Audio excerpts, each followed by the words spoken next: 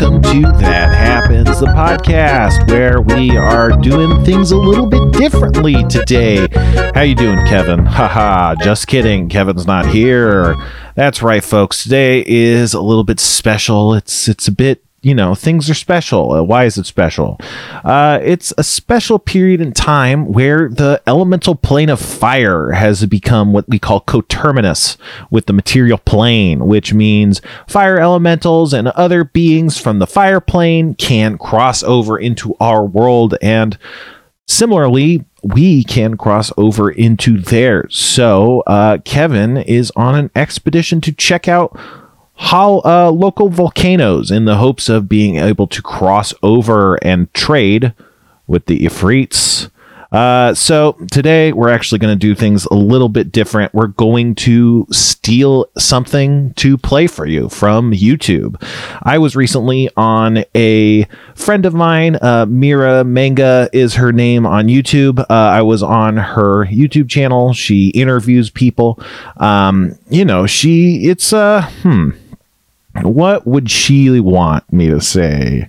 If I had to ask her what she wanted me to say about how I introduced her, and she responded to that question, what would she say? Perhaps her name is Mira Manga on YouTube. That's MIRAMANGA on YouTube. And it's her dream to interview the creators that inspire her, especially if they're dungeon masters or sci-fi fantasy authors. She's had Dan Abnett and Graham McNeil on there. She likes interviewing people and just talking about cool nerd shit. She's awesome. It was great talking to her. Had a blast. So yeah, we no normal show, but check this out. Hopefully it's good and you like it, and Mira's awesome. You should check out her channel. We're going to have her on the podcast soon, as long as we can make it work. So look forward for that. Jesus Christ. But yeah, I'm self-destructing, so I'm going to hand it over to Mira. So take it away. Enjoy the episode.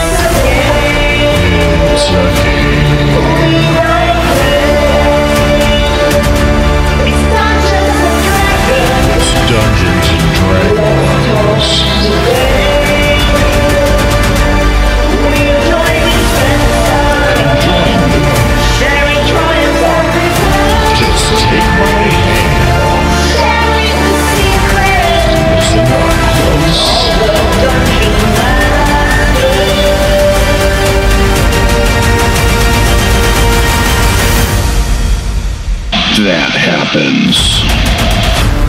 Okay, so hello everybody. I would like to introduce the amazing Spencer Crittenden. Welcome, Spencer Crittenden. Hello. How's it going? What's up? It's good. So a little bit of my story is I started doing a YouTube channel where I talk to people about my favorite things. So recently I spoke about a game called Mordheim. I was trying to learn about it. It's a Warhammer skirmish game. And then I got a bit deep into the Grimdark. But my first love is D&D, and you are my favorite DM in the whole world. Would you like to know why? Why? Sure, yeah. Thank you so much. I have a list. Oh, no. Why Spencer is my favorite. You are brave, and you inspire me to rock up and run D&D, because we all saw you running up on stage at Harmontown. So you invented the rock up and run. So now I kind of try and volunteer if there's people needing one. Mm-hmm. You figure out what players want to do and let them do it by saying that happens. And you have the Spencer dance, which I pull out often. Wow. And there was one thing where I just realized, okay, Spencer's going to be my favorite, is you were recording Harmontown and you were challenged to just invent monsters on the spot like this. Like the tooth monster, and you were like, bam, I have one. Like the monster that's made out of seashells, and you kind of had one. Yeah. So that's why you're my favorite dungeon master. When I was doing the improvised monsters and stuff, I feel like that was maybe the height of my powers. I don't know if I'm quite on my game that much anymore, you know. What arcane powers were you tapping into to receive those monsters? Just it's weird. It's like performing is a really weird thing that I never really had done before, and it was like I don't know. It was like a very magical time from the Harmontown tour. You know, obviously I wasn't on the podcast for very long before they went on the tour. Mm-hmm. You know, and that I think happened on the tour, and so it was just this really weird experience where I'm like, you know, trying to learn to perform. And also, like, on the tour, I was on the show a lot more than before because basically they kind of would bring me up just as they were going to start like the D&D or something, and that was it. Yeah. So I wouldn't really be an on-stage kind of presence or whatever. But, you know, they on the tour, they didn't really have too much to do because we would just do so many shows. It's not like, that's the thing, as a podcast, you kind of got to live life between recordings, because otherwise it's like, well, what do you talk about? You know, nothing happened, you know. So unless you have like a topic. But, you know, so they were like, well, we don't have anything. We just were on a bus. So let's get Spencer out here. And so, you know, it was a completely different like performing dynamic that was really weird. But, you know, people were really enamored with me, which was a really weird thing. Never happened in my life, you know, weird thing to adjust to. And then so like performing and seeing people like liking you and stuff, it was just very strange. And so I think it was this very, very weird kind of mix of like just trying to figure stuff out and, you know, being really supported and stuff. And I definitely feel like so much more dead than them, you know. So I think, like, you know, you feel so much more dead than them. Yeah, I just feel like old, you know, and dying, you know. Like, I mean, I'm really, I mean, I relate. It's something happens like that youthful spirit, and then you're like, oh, okay, now we are at the end of the mortal coil. So I relate. I gotta buy cat food, you know. Yeah, domesticity. What can you do? Like the daily grind. So I guess, so part of my channel is explaining what D&D is. Mm-hmm. Although if people are watching this, they love D&D. Let's be honest. Sure. Yeah. So if you were you're going to have to just bear with me as I go through my very preschool question. Yeah. If you were going to explain Dungeons and Dragons to someone who never played it before, or you're trying to like bring them in, do you have like, what would be your like pitch? Well, okay. So I think I'll preface this by saying that I think it's uniquely kind of difficult to explain D&D in an effective way. I think if you were like explaining to someone just to get a story across or whatever, you could get there.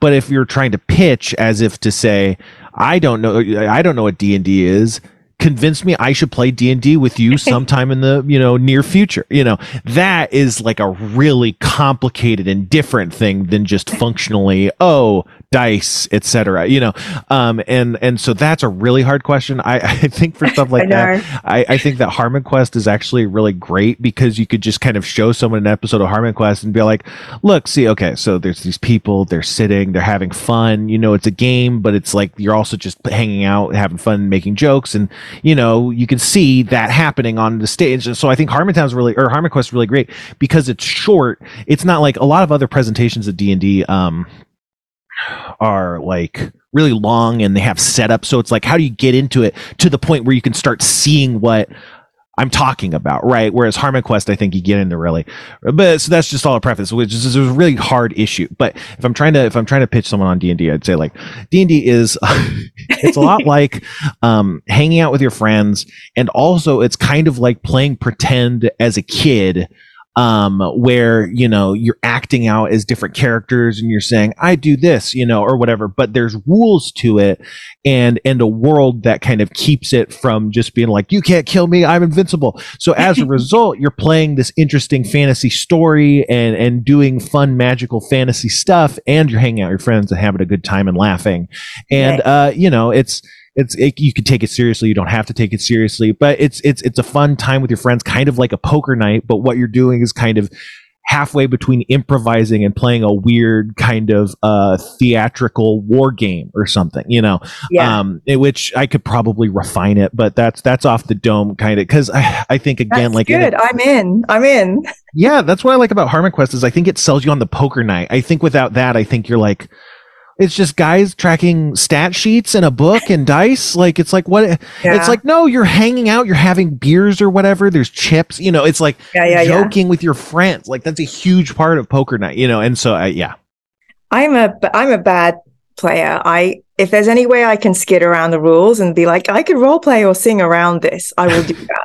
But we can come on to this. I have a section on bad players. So could we talk about Baby Spencer and your first interaction with D&D? Do you remember it? I don't know. I have a number of initial impressions, and I'm not sure exactly which hit first. Okay. So there's kind of three stories. One in about fourth grade, someone just happened upon a monster manual, and they might have had the other books, but we were like, clearly there's something here. Let's play D&D, but we didn't have the other books, so we're like, well, I guess we'll just be monsters. And so we were essentially playing D&D with monster stat blocks. Yeah. And yeah, it was fun because I like monsters, and I don't like humanoids so much. So it was great. I'm like, I'm in the news now. It's like we're being the news. Yeah, and so it's just fun to be monsters, and so that was that iteration, and that kind of grew out of reading fantasy books like the Redwall series and stuff. So I think that kind of inspired our fourth grade fantasy and Lord of the Rings, obviously. So that's that story. Another story is when I was really young. Probably around that same age. I don't know exactly because it's social life or it's family life. I was at a Thanksgiving with my cousins, and one of my cousins was like, let's play D&D. And we rolled up a druid, and I had Goodberry, and it was 3rd edition.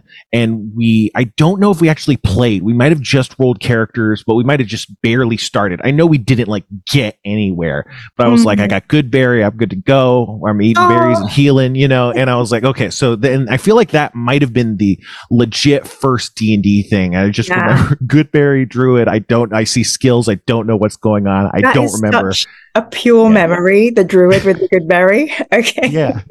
Yeah. So that's why it could have just been character, because you just set up character sheets, and then it's like, let's go eat Thanksgiving dinner, and then it's time to go home, and then it's like, oh, okay.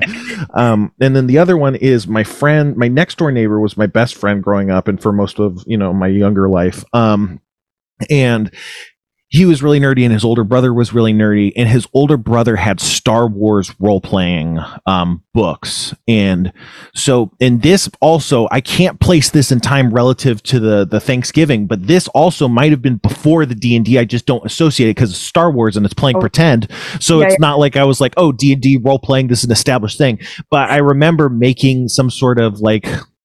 It was the guy. There's like these guys that look like hammerhead sharks in like Star Wars. Yeah, I had a Star Wars character like that he was a mechanic, and he can like repair repulsor vehicles or something. And so we played very briefly as that. I think I had like a pet alien or something. That was like one of your character sheet. You could have a pet alien. And so we didn't get very far in that either, but I remember doing that, and I just remember like I have all these skills that are like repulsor repair skills. They're great for like jet engines and Star Wars spaceships. I'll be great at fixing these or something. It never came up. But we didn't get very far in that either, but I can't remember. Somebody in the comments will tell us what that alien is called, the name of the spaceship you had, the name of the alien that you got. So wonderful. Yeah, I remember that the archetype, like it was in the book that you could kind of pick the archetypes. I think those were like classes, but they might have been a bit different than classes. But the archetype was Cynical Scout is what it was called. Amazing. From Goodberry Druid to Cynical Scout. It happens. So I was doing a little bit of research, and there's one story about that you say where you played in college and then D&D made you feel bad, so you stopped for a bit. Mm-hmm. I was wondering, could you tell me one occasion how D&D made you feel bad, and then one occasion where D&D made you feel really good? You don't have to answer that. I don't want to take you no, it's all good. I'm just trying to think of, like, the thing is, D&D is a social game, and as a result, how it plays out is a reflection of the social dynamics already at play, or it can distort and change and kind of pervert those, but it's social, so it's playing off of social dynamics. I had a podcast where people would say like, how do I have this problem and this problem, and we figured out like, turns out that D&D is a social game, so the answer is not clear because it's a social answer, and a social answer is going to depend a lot on norms, your group dynamics, a lot of things, your relative power in your group, like all sorts of things. Like, you might have to be tactful. You might be able to be like, this is crazy, who knows? But so it's hard giving blanket statements without knowing. But as a social game, the social dynamics kind of have problems. But so what would happen was, for a long time, I was the only DM in our friend group. And then we started getting more friends and playing in more games and stuff. But I would basically not get invited to be a player in a game unless I was the DM already. So it's like I was DMing for years, and then finally other people are DMing, and so it's like, great, I can actually play, and then it's like, well, I'm not even then I can't get into any of these games. And it's like, man, it's always so much work. I would always burn out as a DM. Like I'm a figure in the community. I am uplifted and stuff, but in my real life D&D experiences, I burn out pretty fast and early, and our games end up being pretty limited compared to a lot of other experiences. I know that's common too, but so it happens a lot. And so that would happen a lot to me. And, maybe that's why people don't like it. I don't know. But so I wouldn't get invited. And then the rare times I would get invited, it would just not be very fun. Like the two ways it wasn't fun is, one way was there was a player that was basically the main character of the quest, and he had a lot more magic items than everybody, and he had abilities on top of that, and the story was bent on him, and he had NPCs at his disposal, and it was just what is going on? Who are you driving? How is this happening? Yeah, and first of all, it's I'm fine if on his turn he's doing max damage, and it's okay, I'm just gonna cast shield or something. That's one thing, but it's why does everyone care so much? He has to dominate so much percentage of time that we're all spending. It's that you can be crazy awesome and still take up your, because D&D is a pie chart where hopefully everyone gets the piece they want. It doesn't necessarily have to be an equal piece, but it's the piece they want. If they want a small piece, they should get it. But they're taking up. Oh, my cat's throwing up. Oh boy. Oh no. I'll have to clean that up. Well, that's the perils of live performance. It might be in my. I feel never happened before Zoom. Jason wanted that piece of the pie chart, and we have to give that. So. Yeah, but so that was just a really weird experience, obviously. And I don't think that's too common, but maybe that happens. But the other one was just that there would be a lot of just boring combat that was very samey. I remember one time we fought a pretty standard construct without much to say in his abilities, and it was in a 30-foot square room, and then we beat him and went to another 30-foot square room and fought an identical construct, and we did it a third time, and it was just 3 hours, and I'm what why any of this isn't none of I pray that you were in fifth and not fourth at that time. It was in fourth. No, it was in fourth. Which is which I liked fourth more than other people, maybe less than the rest of my group, but I think we gave fourth a pretty good shake when it came out. Yeah.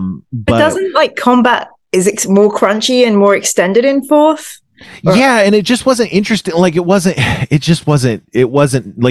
the monster wasn't being interesting. It was just not dying. And so the monster was not sassy enough.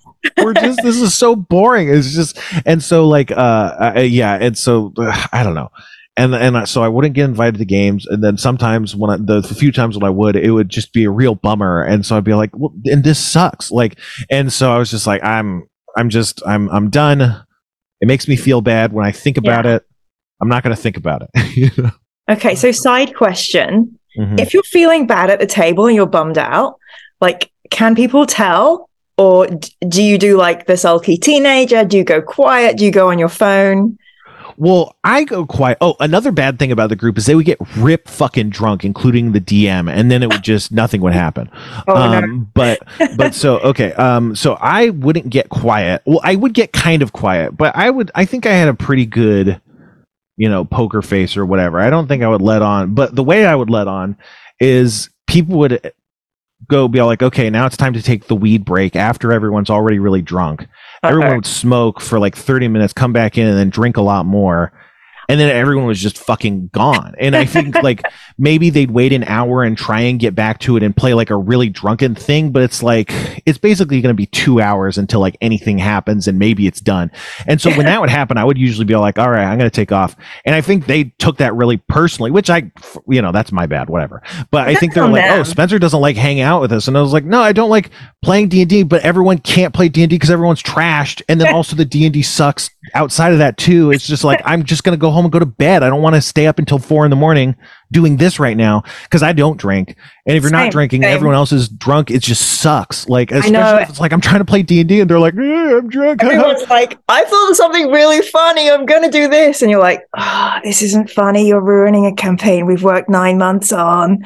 So but at the same time, I probably could have handled it better than just like ghosting them, because I don't know. I did a lot of Irish goodbyes at parties and stuff, and I never took it very serious. But I think it can make people feel bad, and I don't think I considered that adequately. And so that could have been why I didn't get like invited very much or something. Like, who knows? I don't know. Maybe I was doing stuff back. Who knows? I'm not trying to be. I'm loving your self-reflection, but I would I'm not a priest, but I'd like to absolve you, because some people who get like bummed out at a table can like tip the table or like foul up everyone else's play. Okay. That's the thing. I just like, I'll just get out of here, get out of your hair. Like it felt like the right move. That was a good thing. It was the right decision. So I am absolving you with no priestly power. Thank you. And then could you tell me about a good or really positive, like super happy D&D experience? Yeah, I guess I'll just talk about like before like Harmontown and everything, just because I don't know, maybe it's more pure. But there was I was the DM in a group, and this game also didn't go super long. But I had this cool idea for a guy who had like a bad guy who had his dungeon was like a crazy alchemical laboratory. So he was like a mad scientist, alchemist kind of guy. And he had like a fly chamber, like The Fly, the movie The Fly, a teleporting chamber. Right. And basically when the dudes get like, so there was like flesh golems with like chemical like fusions and potion kind of things and magical living spells, just weird kind of magical kind of mechanics for the dungeon. And then at the end, you get to him when he's at the fly chamber, and he gets in the fly chamber.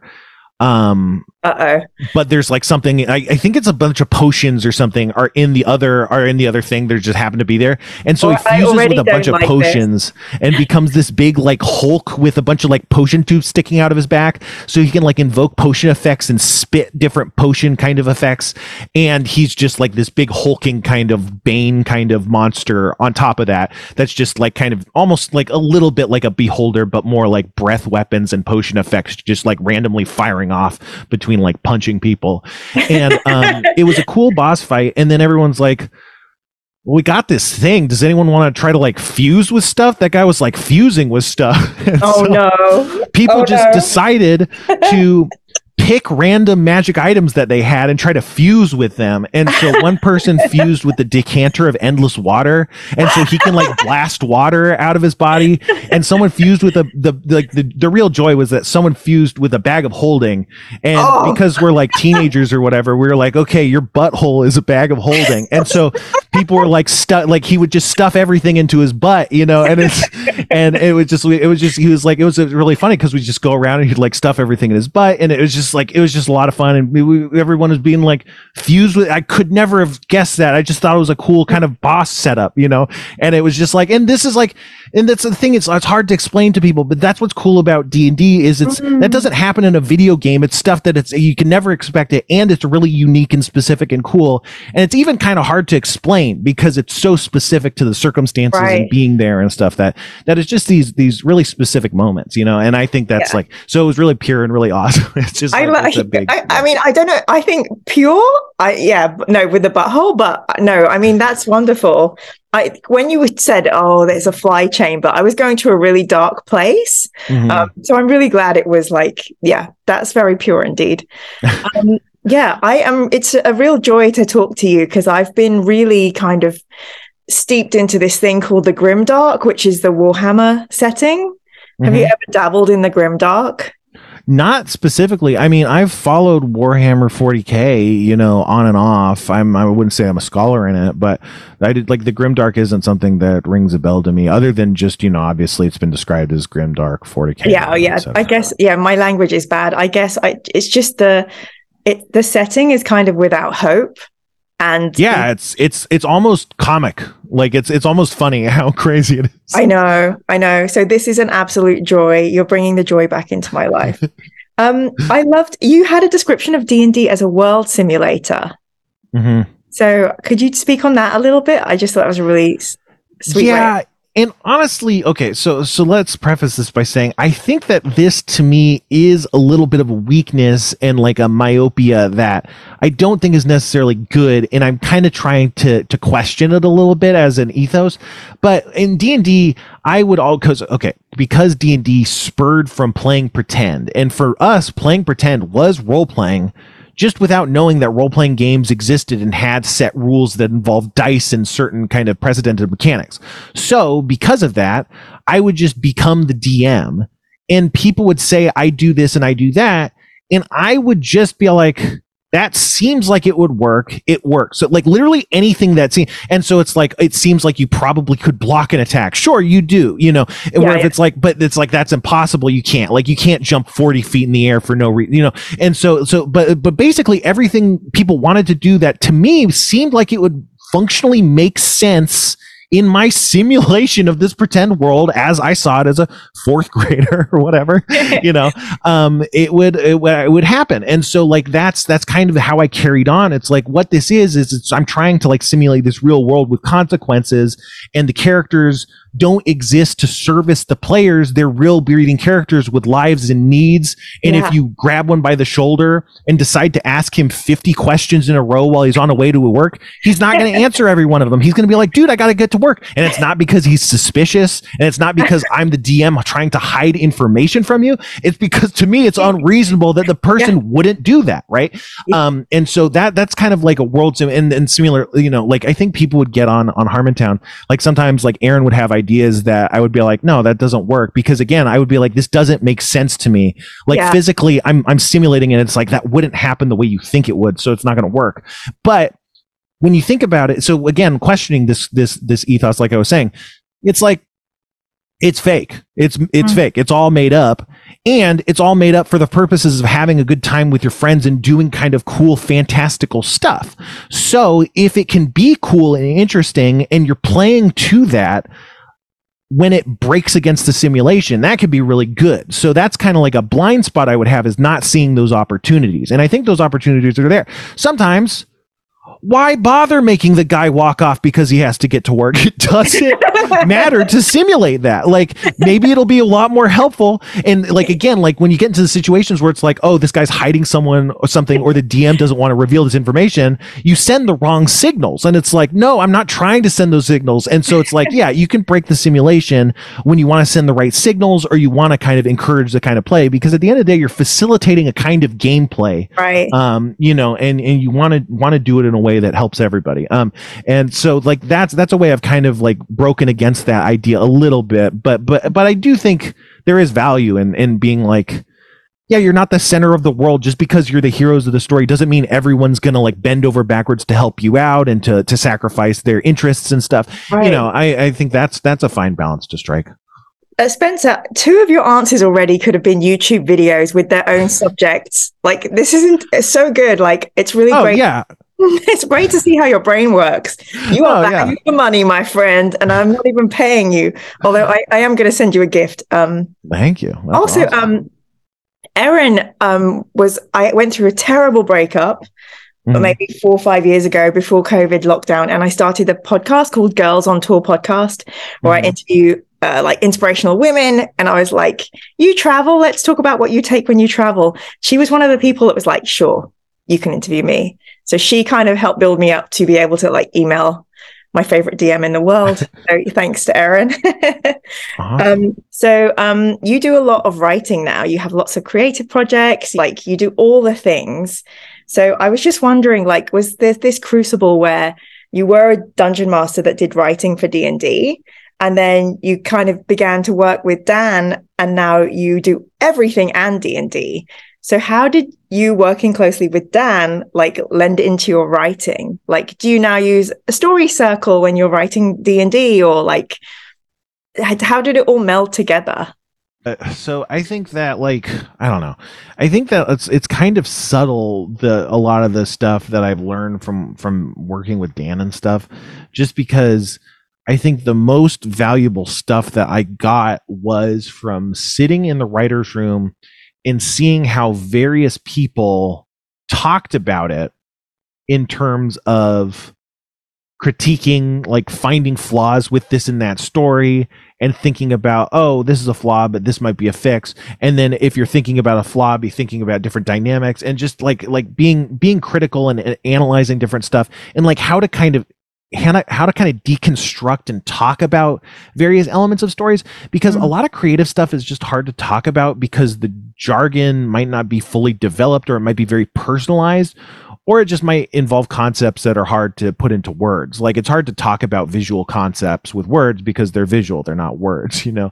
I could say a line and that could mean a million different things. But like I think like just learning how to talk about it helps you know how to think about it, and then when you're thinking about it and you think the right thought when you're on a certain problem, that can lead to like a breakthrough. And I don't know. So I think like I've been really helpful at helping other people analyze stories and give notes and stuff and break down what might not be working, and that's been from like analyzing that.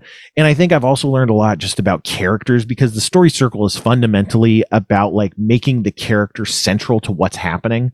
And I think that's a big part of everything. I think it comes into D&D a lot too, but maybe in D&D you can get no, I think it is a big D&D lesson, but it's like you can't tell story without characters unless you're using a narrator, you know, and a narrator's character. So like, because like I always say, like, this is writing stuff, but if the bank is going to take your house, there's no bank that walks in and takes your house. Right. Either the dad says the bank's going to take our house, or some guy says, I'm the bank manager and I'm going to take your house. Like either way, that's a character. It's the dad or the bank guy, but it's a character. It's not the metaphysical concept of the bank, which in our lives, that's what it is. We're not thinking of a character. Like we're like, I owe the bank, you know? So like to sell concepts and to explain exposition, you really need characters. And a lot of times that can be NPCs. And so like a big lesson for me is just like, yeah, just have NPCs for everything. Always be introducing NPCs that you can use later, like, because you need NPCs to explain stuff. So always be putting there and make the people kind of comfortable interacting with them on some level.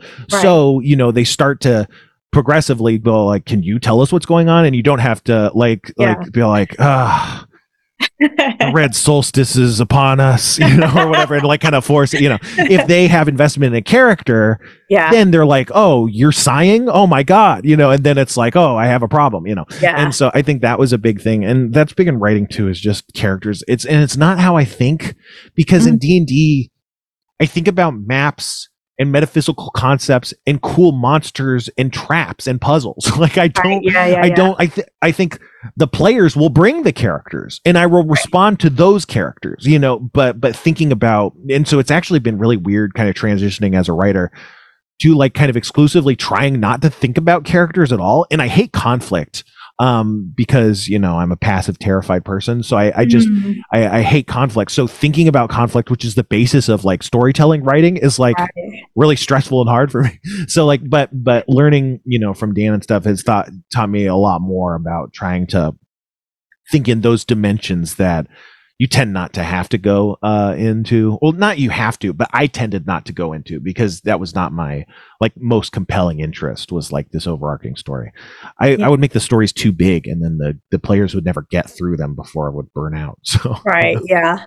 No, I love I heard somewhere that you like to kind of come up with like a cool concept, and then that like this, I want this to happen. I want there to be a fly chamber, and then.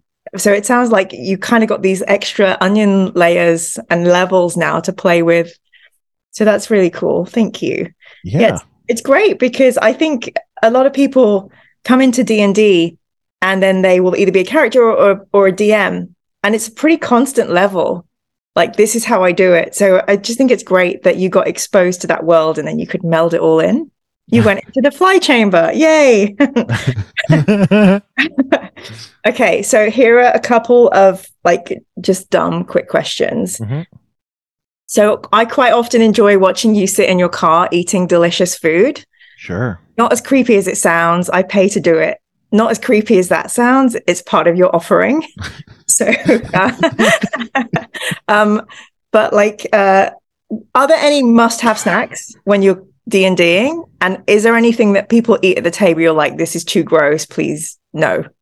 Is everything No, acceptable at your table? I think so. Yeah. I mean, I think like if you have a whole meal, Even it's like better to ramen just take a soup. break. But yeah, like I'd say just take a break and eat, not eat during like if it's a whole meal. But I think that's fine to even take a break and eat like a full or yeah, like in the past sometimes we would cook like food as a group and or like some of us would and then other people would come up and then we'd all eat and then we'd play, Yeah. D&D. And like I think there's a lot of room for that. And I don't think about snacks. I never bring them. And then I'm always like, I wish I had them. Other people have traditionally picked up on that or like, like brought their own snacks or brought snacks for the group or whatever. So I Yeah. never really had to. But yeah, I always think like I'm the DM, someone else think of snacks, Yeah, they should. Honestly, that is really valid. That should be tribute. The DM should at least be fed. It's so weird. Like for some reason, how I came into like D&D, however it was, I kind of learned that you bring your own snacks and everyone, oh, they bought their thing, I bought my thing, I have. So man, that's some good stuff, huh? Hey guys, it's me, it's Spencer. So I'm here to interrupt the episode that was going so good before I got there and ruined it. The sparks were flying between Spencer and Mira, and then Spencer shows up to fuck it all up. Jesus Christ. But, we got to pay the bills. So, yeah, let's get it on with some ads. Hello, I'm Old Man Crittenden, owner of Old Man Crittenden's old-timey old lemonade. That's right, we dry age our lemons until they're crumbly as your mama's eraser dust. And then we wring them into water and squeech them into the cup. And even then, we take them, swirl them, and keg them for 2 years until it's just old enough to taste. That's right. Get some Old Man Crittenden's lemonade down here at Old Man Crittenden's Lemonade Emporium. We got lemonade in all sorts of things, from buckets to barrels to old shoes. That's right. Old Man Crittenden's Lemonade Emporium, now with 20% less feet. Use the promo code Goblin Flakes for 15% off your first silo full of old-time lemonade today. Hey guys, it's me, Spencer. We talk a lot about mental health on this podcast, and we like to joke, but there's actually something serious I wanted to talk about for once. Mental unhealth. Mental unhealth is just as important and valuable, and if you start now, you can try Mental Health 3 for no money down. Just give us your credit card. I promise nothing's going to happen. Mental unhealth. Just go, batshit crazy for a while. Punch a hole in the wall. Yell at stuff. Just go attack trees. Tilt at windmills. Mental unhealth. It's highly underrated. In today's fast-paced world, you need mental unhealth. Use the promo code GoblinFlakes to get 40% off your first case of bipolar disorder. If you act now. That's right. Just in case you didn't think I was involved, trust me, I was a big fan of mental unhealth before they were an advertiser. My favorite thing? Anxiety. Check it out.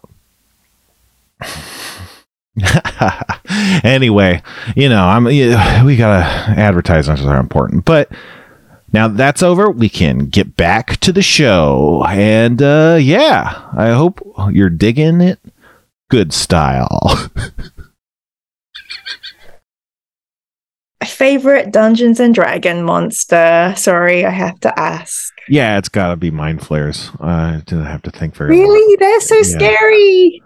Yeah, so 3rd edition was when I was really hitting D&D the hardest. Like I was the youngest and the most kind of drenched in it. I had tons of splat books and had more as like pirated PDFs and stuff. But one of the books I had early on was The Lords of Madness, which was a deep dive into, I want to say 4 to 6 different aberration types. There was Grells and Beholders and Aboliths and Mind Flayers and Neogi. I guess there's more. There's maybe like 8. And a couple others I can't remember. They've fallen out of like popularity and I can't remember their names, but they would be really in depth. They would be like biological anatomical like writings, like explaining like, oh, this is the seromorphosis process of the mind flayer, and explaining how their society worked, and had these big city maps and broke it all down, and just all sorts of stuff, and just like aberrant mind flares, and they did this for beholders and everything, and I just like the mind flares just really sucked me in for whatever, and I thought they were really cool. Oh, you know what, so in Final Fantasy Tactics, which is a video game for the PlayStation, you fight a creature that is just a mind flare, and it looks like a mind flare, except it has a squid tail coming out of the back of the head as opposed to like a rounded kind of octopus head, right? But it's called a mind flare, and you fight it, and I was like, that's the coolest thing. And then when I found out that was in D&D, I was like, ah. So I think that's actually, but the Lord of Madness was like a really cool, I really like felt like I'm the mind flare expert, you know. I think mind flayers are having a renaissance because they were in Stranger Things, and most recently The Mandalorian.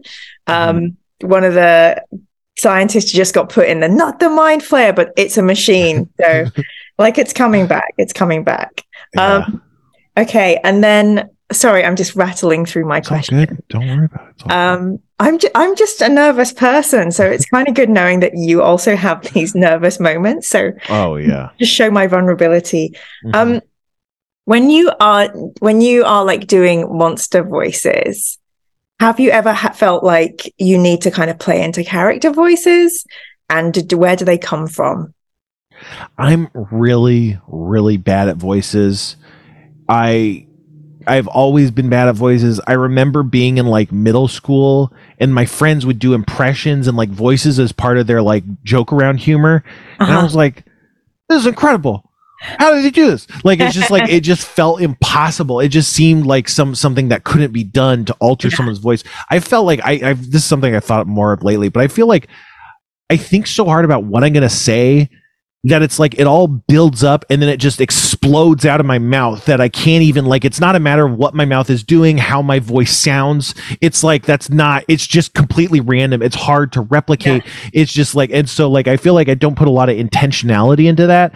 And so like character work is exactly that. I've been very, from Harmontown and stuff, I've been trying to do a little bit better, but even just sticking in character, or like what a character's voice does in different stuff, like in different moods, and different like volumes, is like it's really past my expertise. So really it's just kind of fucking around and trying stuff is the only thing like I do, because it's like, I'm not gonna nail this. I'm gonna forget and lose the voice. I'm gonna forget what this person sounds like it's gonna happen over and over. But I guess this is so stupid, but I have the gnome voice is like maybe the only voice I have, other than like the low voice, which is that gnome voice made you a lot of money. Voice.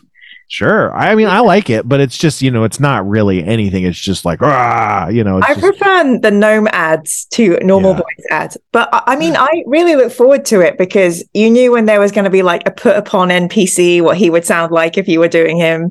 So I really look forward to the different voices you pulled. Yeah, most of my NPCs are put upon, but I think that the gnome voice came from, and this is so stupid, but the Jimmy Neutron was a cartoon. Oh yeah, I didn't even really watch. Like I everyone watched it. I didn't love it. I mean, you can watch anything if it's on, but like I wasn't like something I liked. But at the end, they had a production card for like a studio, because it was like made in CG, and so this was like the 3D animation studio that made the show or whatever, and it would be like a monkey with 3 eyes, I think, and the monkey it was 3D animated, and he would go, hi, I'm Paul. And I think that like, it's not quite the voice, but I think like that kind of is where I'm centering the voice around. I was like, what's going on? And then just kind of, it's not exactly how Paul would do it, I'm sure, but that's Paul like, spoke to your soul. Yeah. Oh, that's wonderful. And if I was to sing, here I am. I don't know. I don't know what that is. D&D fans, I don't think this is a D&D thing. I think this might be something else. So basically, when I do videos, I write a theme song for every video. Oh, yeah. What I do is I find like a really epic like orchestra, like a really thing, and then I sing a dumb song over it. So wow. Yeah. So I am going to sing a song for me interviewing you. And do you have any hints or tips? Or is there anything you'd like me to include? I was trying to find a rhyme to Crittenden. Mm-hmm. Hitting them? Yay. I don't know. The Moomin pencil will write this down. It's a nice pencil. Thank you. And singing in your D&D games and in your daily life, do you sing?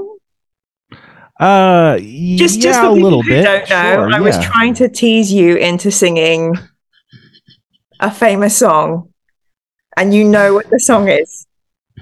Yeah, it's not a good song. It's a weird a cappella comedic song that I didn't come up with. I don't know. I don't want it to reflect on it. It was not my idea. Like it's just some weird. We can leave it there. If you know, it's not even. It's probably not problematic. I don't think it is. I don't know. It's just. I thought it was really funny to just completely leave you hanging in front of an audience that presumably would not. You see, what you were doing. I'm super flushed. This will be one of those moments, most watched moments.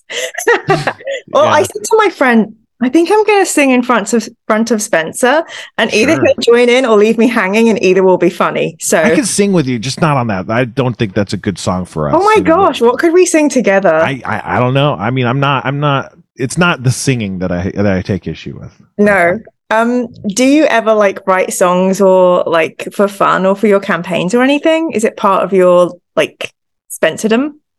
No, I think I naturally I think a lot of people, they kind of mess with lyrics on their own, in part because they don't know the lyrics. They're just like, what could it be? Just messing around, Mm-hmm. And I do that. And, sometimes when I'm messing around, like having fun, I try to do parodies of songs and stuff. Not like full blown, but, just of certain lines and then just trying to like messing around and be like, and sing them like that. This would be a perfect opportunity to have some sort of example, but I don't. Well, I mean, I always play bards. I have I think it's my first ever bard mini. Mm-hmm. She was called Fickle. She's incredibly badly painted. I like it. Like when things are kind of slowing down, and this is why I'm a horrible DM. Sometimes I'm like, there's this karaoke village challenge. If anybody sings, maybe you'll get an inspiration point. And some people really hate that. So that's funny. I think a lot of times, because I'm just struggling to kind of validate my existence, I'm like, we could sing a funny song together. And it's like my go-to, which is a very strange go-to, but. Well, you make a song for every episode. This is clearly, this is your domain. Yeah, that makes sense. It just makes me happy because I think people will be like, "What the hell happened?" or they'll just laugh. So, yeah, I've been trying to I don't know. I've been hanging out with my friends, and sometimes they'll play music. And my friend has a dog named Haley, and it's the classic thing to just put dogs in songs and stuff. Yeah. But I've been just trying to just kind of rap. Or come up with songs where it's just kind of with whatever music's going on. I'm the Haley dog. I'm here to eat, and I want to get all of the meat, get it off the table and in my mouth. And just kind of like that. Just that kind of thing. Just kind of messing around, just kind of vaguely musical. It doesn't usually maybe get 3 couplets in before you collapse, but it's just messing around. I do stuff like that, and you do that. We could paradise stuff. It's just basic, just fucking around. I don't know. Yeah, you have good wordsmithery, so I guess that helps when you're doing that kind of stuff. Yeah, I think you just got to be quick. Thank you for joining in that section. I love you even more. You're wonderful. I was going to just mention how much I love Spencer dance, and I pull that out at weddings and stuff. So thank you. That's impressive. I got to see that. That sounds great. I mean, I think there's a video of me pulling out at a wedding and people moving away from me. Yeah, I mean, I think you're a danger to others if you're doing that dance. I think it doubles as a self-defense move. Yeah, I mean, I will see if I can send you the video. Awesome. Do you play any board games? I mean, no, I think my typical routine with board games is someone's like, we should play a board game. They get a board game. I'm spending the whole time vaguely learning how to play, and I'm way behind because I don't know what's going on. Mm. And then we stop and we never play the board game again. If we ever hang out again, we play a completely different board game. One. And so it's like I'm always just way behind, and it's like that doesn't feel great. It's like, if it were more constant in the same game and I could get up on it a little bit, that'd be different. But it always feels. And then in the past, a lot of times I've noticed that people are really bad at explaining games. I'm pretty good at explaining games. I'm good at explaining stuff. That's something I value. Like I try really hard.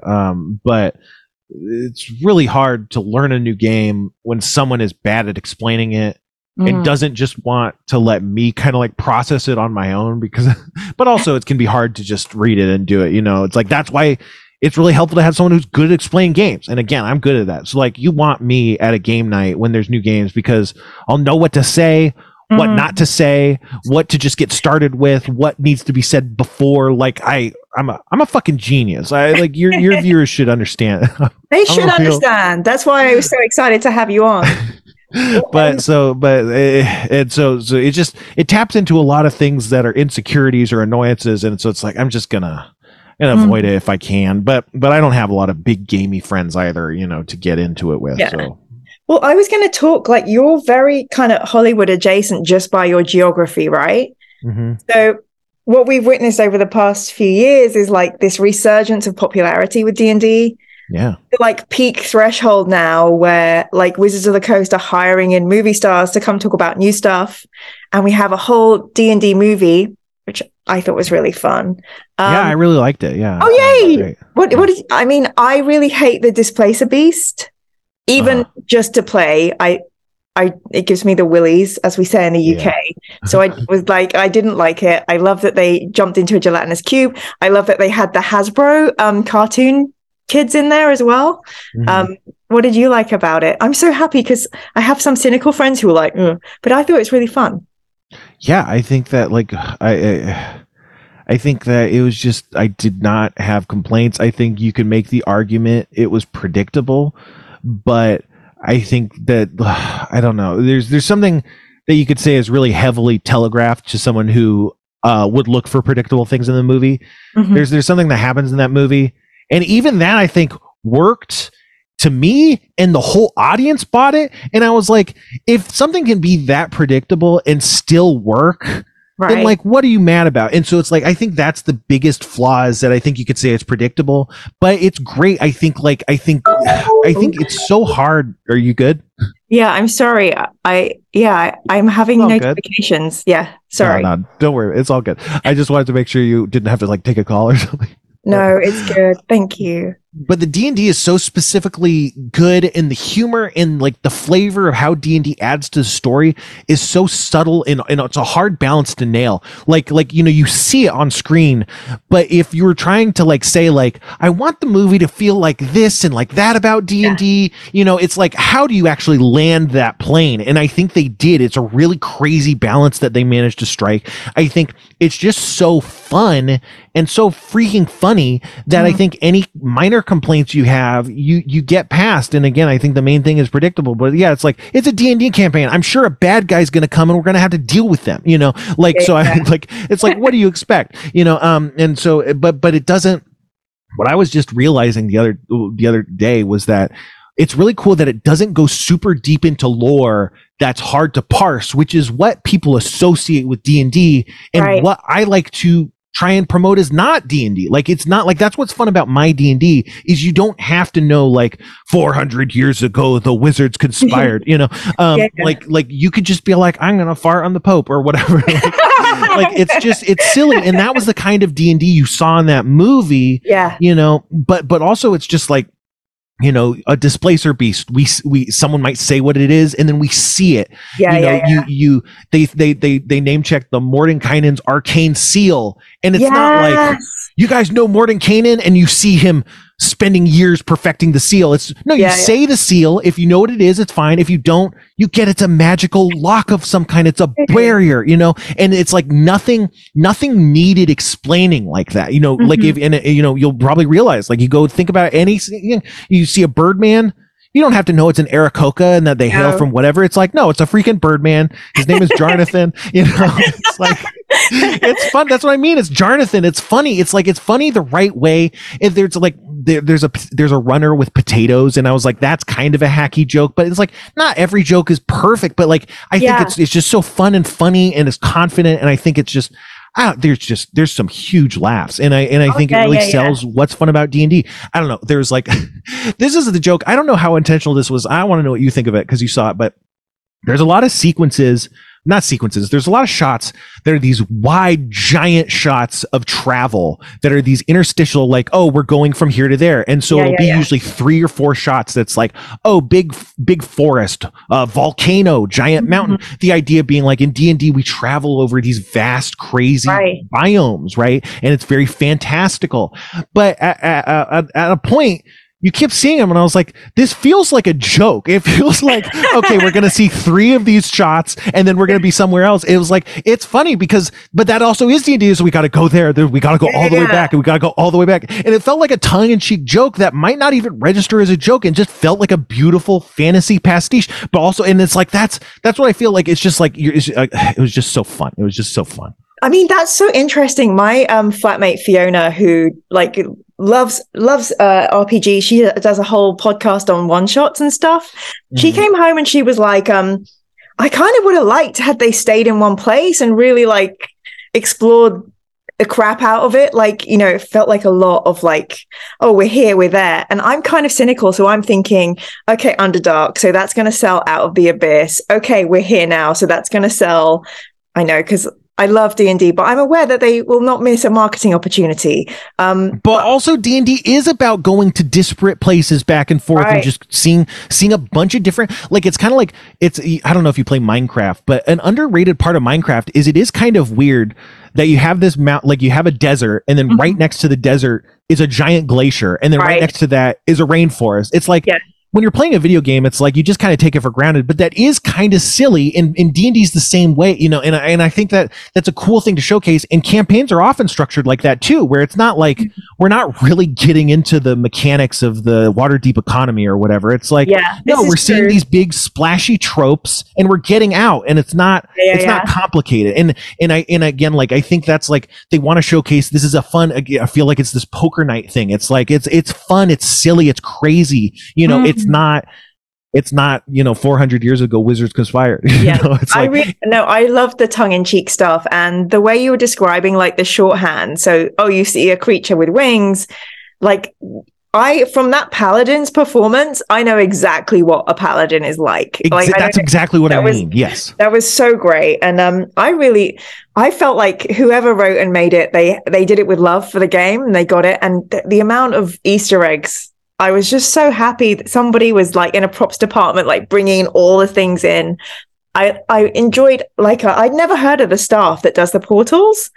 Yeah, I was wondering if that was real or not. Well, I was thinking, oh, that's so like Rick and Morty, like, come on. And then obviously the game portal and stuff. Right, I was going to say that. It's like, it's really the game portal. Yeah.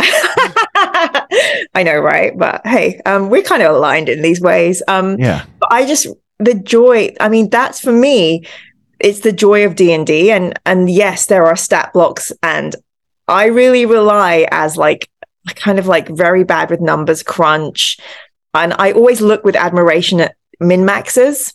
I don't know if you've ever had the misfortune to play with them at your table.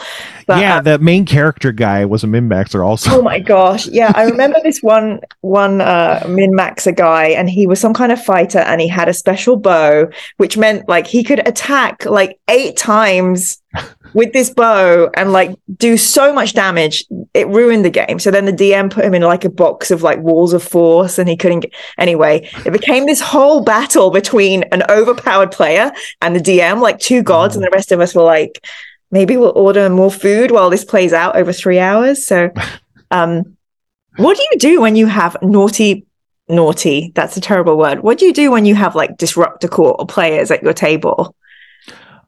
So D&D is a social game. So as a result, solutions are going to be... but I have watched you deal with incredibly drunk players. But I mean, I guess you could do the Irish goodbye on those players. Well, I'm very passive. I don't know. I kind of just put up with it. And I don't think that's the right thing to do. That is generally how I deal with it, is I kind of just deal with it. I would say if like someone was writing me on my podcast that has ended, but you could still check it out. It's on YouTube. I don't know, whatever. But, I would say, you should talk to them outside of the game at a time that was comfortable and say, and don't be accusatory. You could try and bring that, like, oh, it's so fun and this is awesome. And, there's the compliment sandwich or whatever, the idea that you don't go like, hey, the way you play is wrong. You go like, hey, it's so fun doing this and I love this and that. And then there's this, and also it's important to kind of, you give the person a way out, like a way to save face is like, I'm sure you didn't mean to, or this is probably just like what I like to do is like, I phrase it like, look, man, I'm a fucked up guy. I'm a broken person. I'm incomplete. I'm helpless. I need help.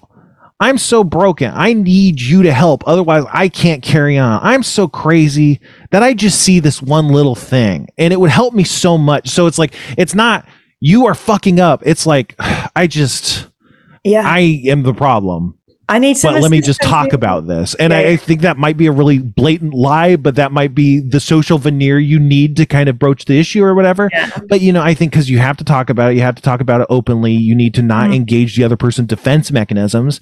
And, you got to hopefully work together to a solution. And maybe there's a solution. Maybe the person, sometimes like the person has a different problem that might be related to it. And so it's like, you're not even just like bopping them on the nose. You might be helping them in a different way as well. Or, maybe it actually helps them and they might seem like it, but they're not having a lot of fun, or maybe they think they're having fun, but they're not, I don't know, I'm not trying to second guess other people's minds, but it's just, it can be helpful to talk about problems, but you have to just be a little delicate. Otherwise it can be hard to actually make progress. Thank you. Although I do receive your point that the social aspect of D&D, just the humans are just going to ruin it whatever we do. I just mean that there's no one solution because what I just described, you could be all like, yeah, but you don't know Carl hates that, and what Carl needs is if you punch him in the stomach and then say whatever you need to say in German, it works. Yeah. And so I understand that, like, not like you can ask for questions, but without knowing your friends, how they are, like you can never get too perfect of an answer, but overall it comes to, just the basics of human communication. I always like to say that most 90+% of human problems are caused by miscommunication. And then the others are like different value systems, like, and Carl could just be an asshole. Yeah, exactly. That's a value system. He values being an asshole. It's like you could be communicating perfectly to Carl and he's an asshole, and so it's not going to solve your problem. Yeah. But 90% of the time it is going to be a miscommunication. Yeah. Probably exacerbated by Carl being an asshole. But I love this Carl character. Okay. So I sidetracked myself, but so Hollywood adjacent, we have this beautiful movie that you and I really enjoyed. And how do you feel about suddenly D&D it's kind of like, it's not like a little secret anymore. It's, out in every normal everyday shops have like D&D stickers, and there's food with D&D on it now. And just how does it feel like to be out in the light, I guess? I think it's mostly good. I'm not going to lie. I'm a toxic person. I do resent a little bit in a weird gatekeepy way. It's like, man, everybody used to say I was a fucking loser. Like, if I came along 10 years later, I could have done basically the same thing, but have been seen way differently by society. Right. And so it's like, what? Come on. Like, now you don't even have to sacrifice being cool to do the things you like, which is good.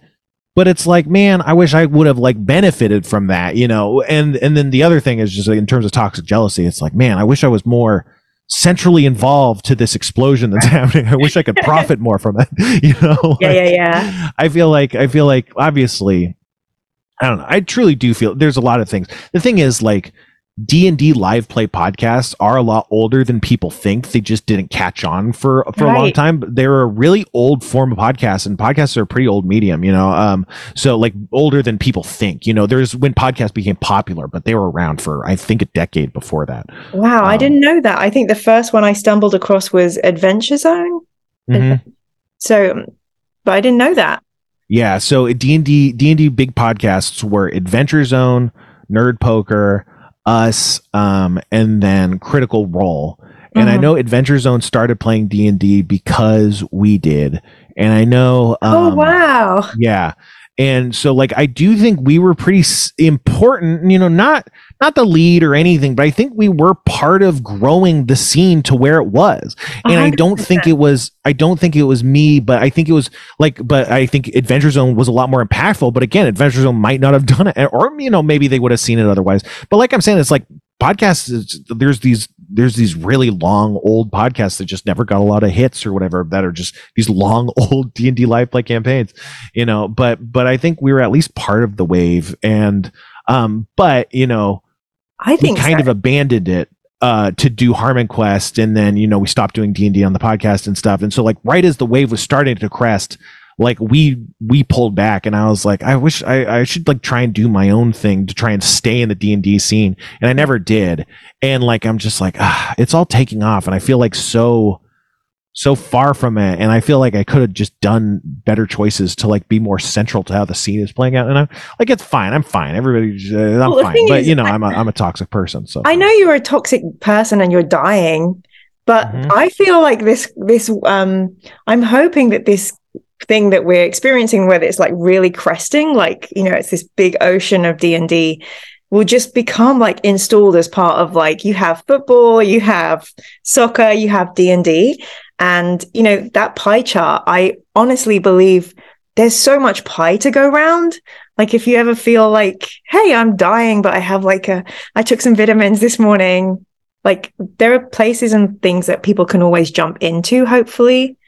That's the thing. It's like the scene is so healthy. I just am not really part of the scene, and I'm not good at networking and stuff. And so it's like, it's really just being like, I guess what I'm seeing is my own weaknesses, and being like, this is right. I think if you did your own thing, and even if it was like a quiet little thing, people would be desperate to kind of see and hear it, because the reason maybe people were inspired by those Harmontown episodes is you just brought so much joy and laughter by playing D&D and being that permissive DM with the world view. Oh, we can do anything. So that is still you. That's innate. You have the making magic. So yeah. Thanks. I think, you have the power within you to make thousands of people happy, and you could do that for a table in your back, in your garage, or you could, do whatever you wanted. Sorry, that was a little bit of a pep talk, but it's okay. No, it's also like very selfish, because if you create stuff, I get to listen to it. So sure, yeah. But then I have to make it. Like, who knows? That's the worst thing. I hate editing stuff. I hate like when you record podcasts and you have to go and chop stuff and like upload it. Maybe if only Jason. To be a lot after a while. Yeah, if only Jason could like help you out and do those bits. I've been training her on using Premiere, so there you go. Well, thank you so much. It's just been so wonderful to talk to you, and thank you for going down all my silly cul-de-sacs with me. But yeah, I really appreciate you. I'm gonna say goodbye and then stop the recording, and then we can say goodbye properly after. So thank you so much, Spencer, for joining me. It was really great to talk. Oh no, I have to do the thing. Spencer, is there anything you'd like to talk about, or where can people find you online? I'm at the Sixler on everything. I guess just join my Patreon, patreon.com/the Sixler. I've been trying to do D&D stuff every month as well as other stuff. But I don't know. I've been slipping a little bit, but I'm trying to get back to doing it. It's just different stuff. Like I have these little dungeons, I have subclasses, and it's a lot of fun. I don't know. Well, what's something interesting that I did recently? I just made I made a stand-up bard, like a stand-up comedian bard subclass that they kind of roast the other enemy, and they have like they can do fire damage. Basically they kind of like can debuff, and then if their debuff results in the enemy failing at their task, they can do fire damage to like add insult to injury. And so yeah, it's like a stand-up bard. And I think next month I'm coming up with a bunch of oozes. I was just really inspired by a bunch of slime based concepts. So like I was just thinking like of the idea of like slimes that they eat different precious metals, and then you can hit them with hammers to like form them into the items, and the slime like leaves the metal, and then and so it's like they're useful for forges, because they're, you know, you could composite the exact kind of alloys you want and form the slime into the shape. I don't know. So like just thinking of a weird, so I try to do, you know, I've done some magic items. I've done, you know, sample encounters that you can throw in. Like it's just done a lot of random stuff. I don't know. It's very fun for me to do. And if you want to see what's going on, it's very fun. You know, it's very Spencery content, if that makes any sense. Like it's very in my wheelhouse, and I think it's a lot of cool stuff. I agree. And I will put links to the stuff. And if I can figure out editing, I might be able to overlay some stuff you did. Be like, wow, cool. Highly recommend. Spencer, thank you so much for joining me. And yeah, nice to meet you. Bye. Yeah, thanks so much. See ya.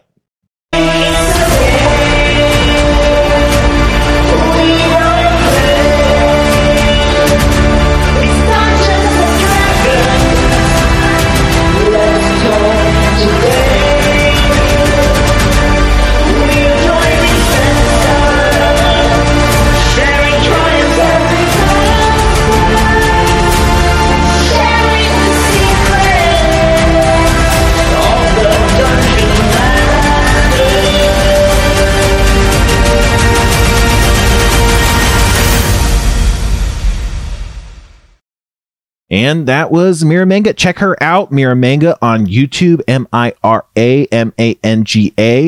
And I don't know, it's actually pretty weird to do this. I thought it would be funny to do this, and recording it is stranger than I expected it to be. So until next time, I don't know what Kevin does to prepare these episodes for air, so I don't know if I'm going to cut credits or if there should be credits or like an end song here. That Happens was filmed in front of a live studio audience of Jason the Cat and broadcast on the internet. That Happens, starring Spencer Crittenden, Kevin Day, executive producer Kevin Day, directed by Kevin Day, original music by Ryan Elder and Corey Gastonod Geyer, original art by Callie Fontecchio. Follow us on Twitter and Instagram at That Happens Pod. Email us and we might read it out without reading it ahead of time at thathappenspod@gmail.com. Check out our website at thathappenspod.com. That Happens was produced in association with Schwab Home Video. That Happens LLC 2023. Legal stuff available on request. That Happens.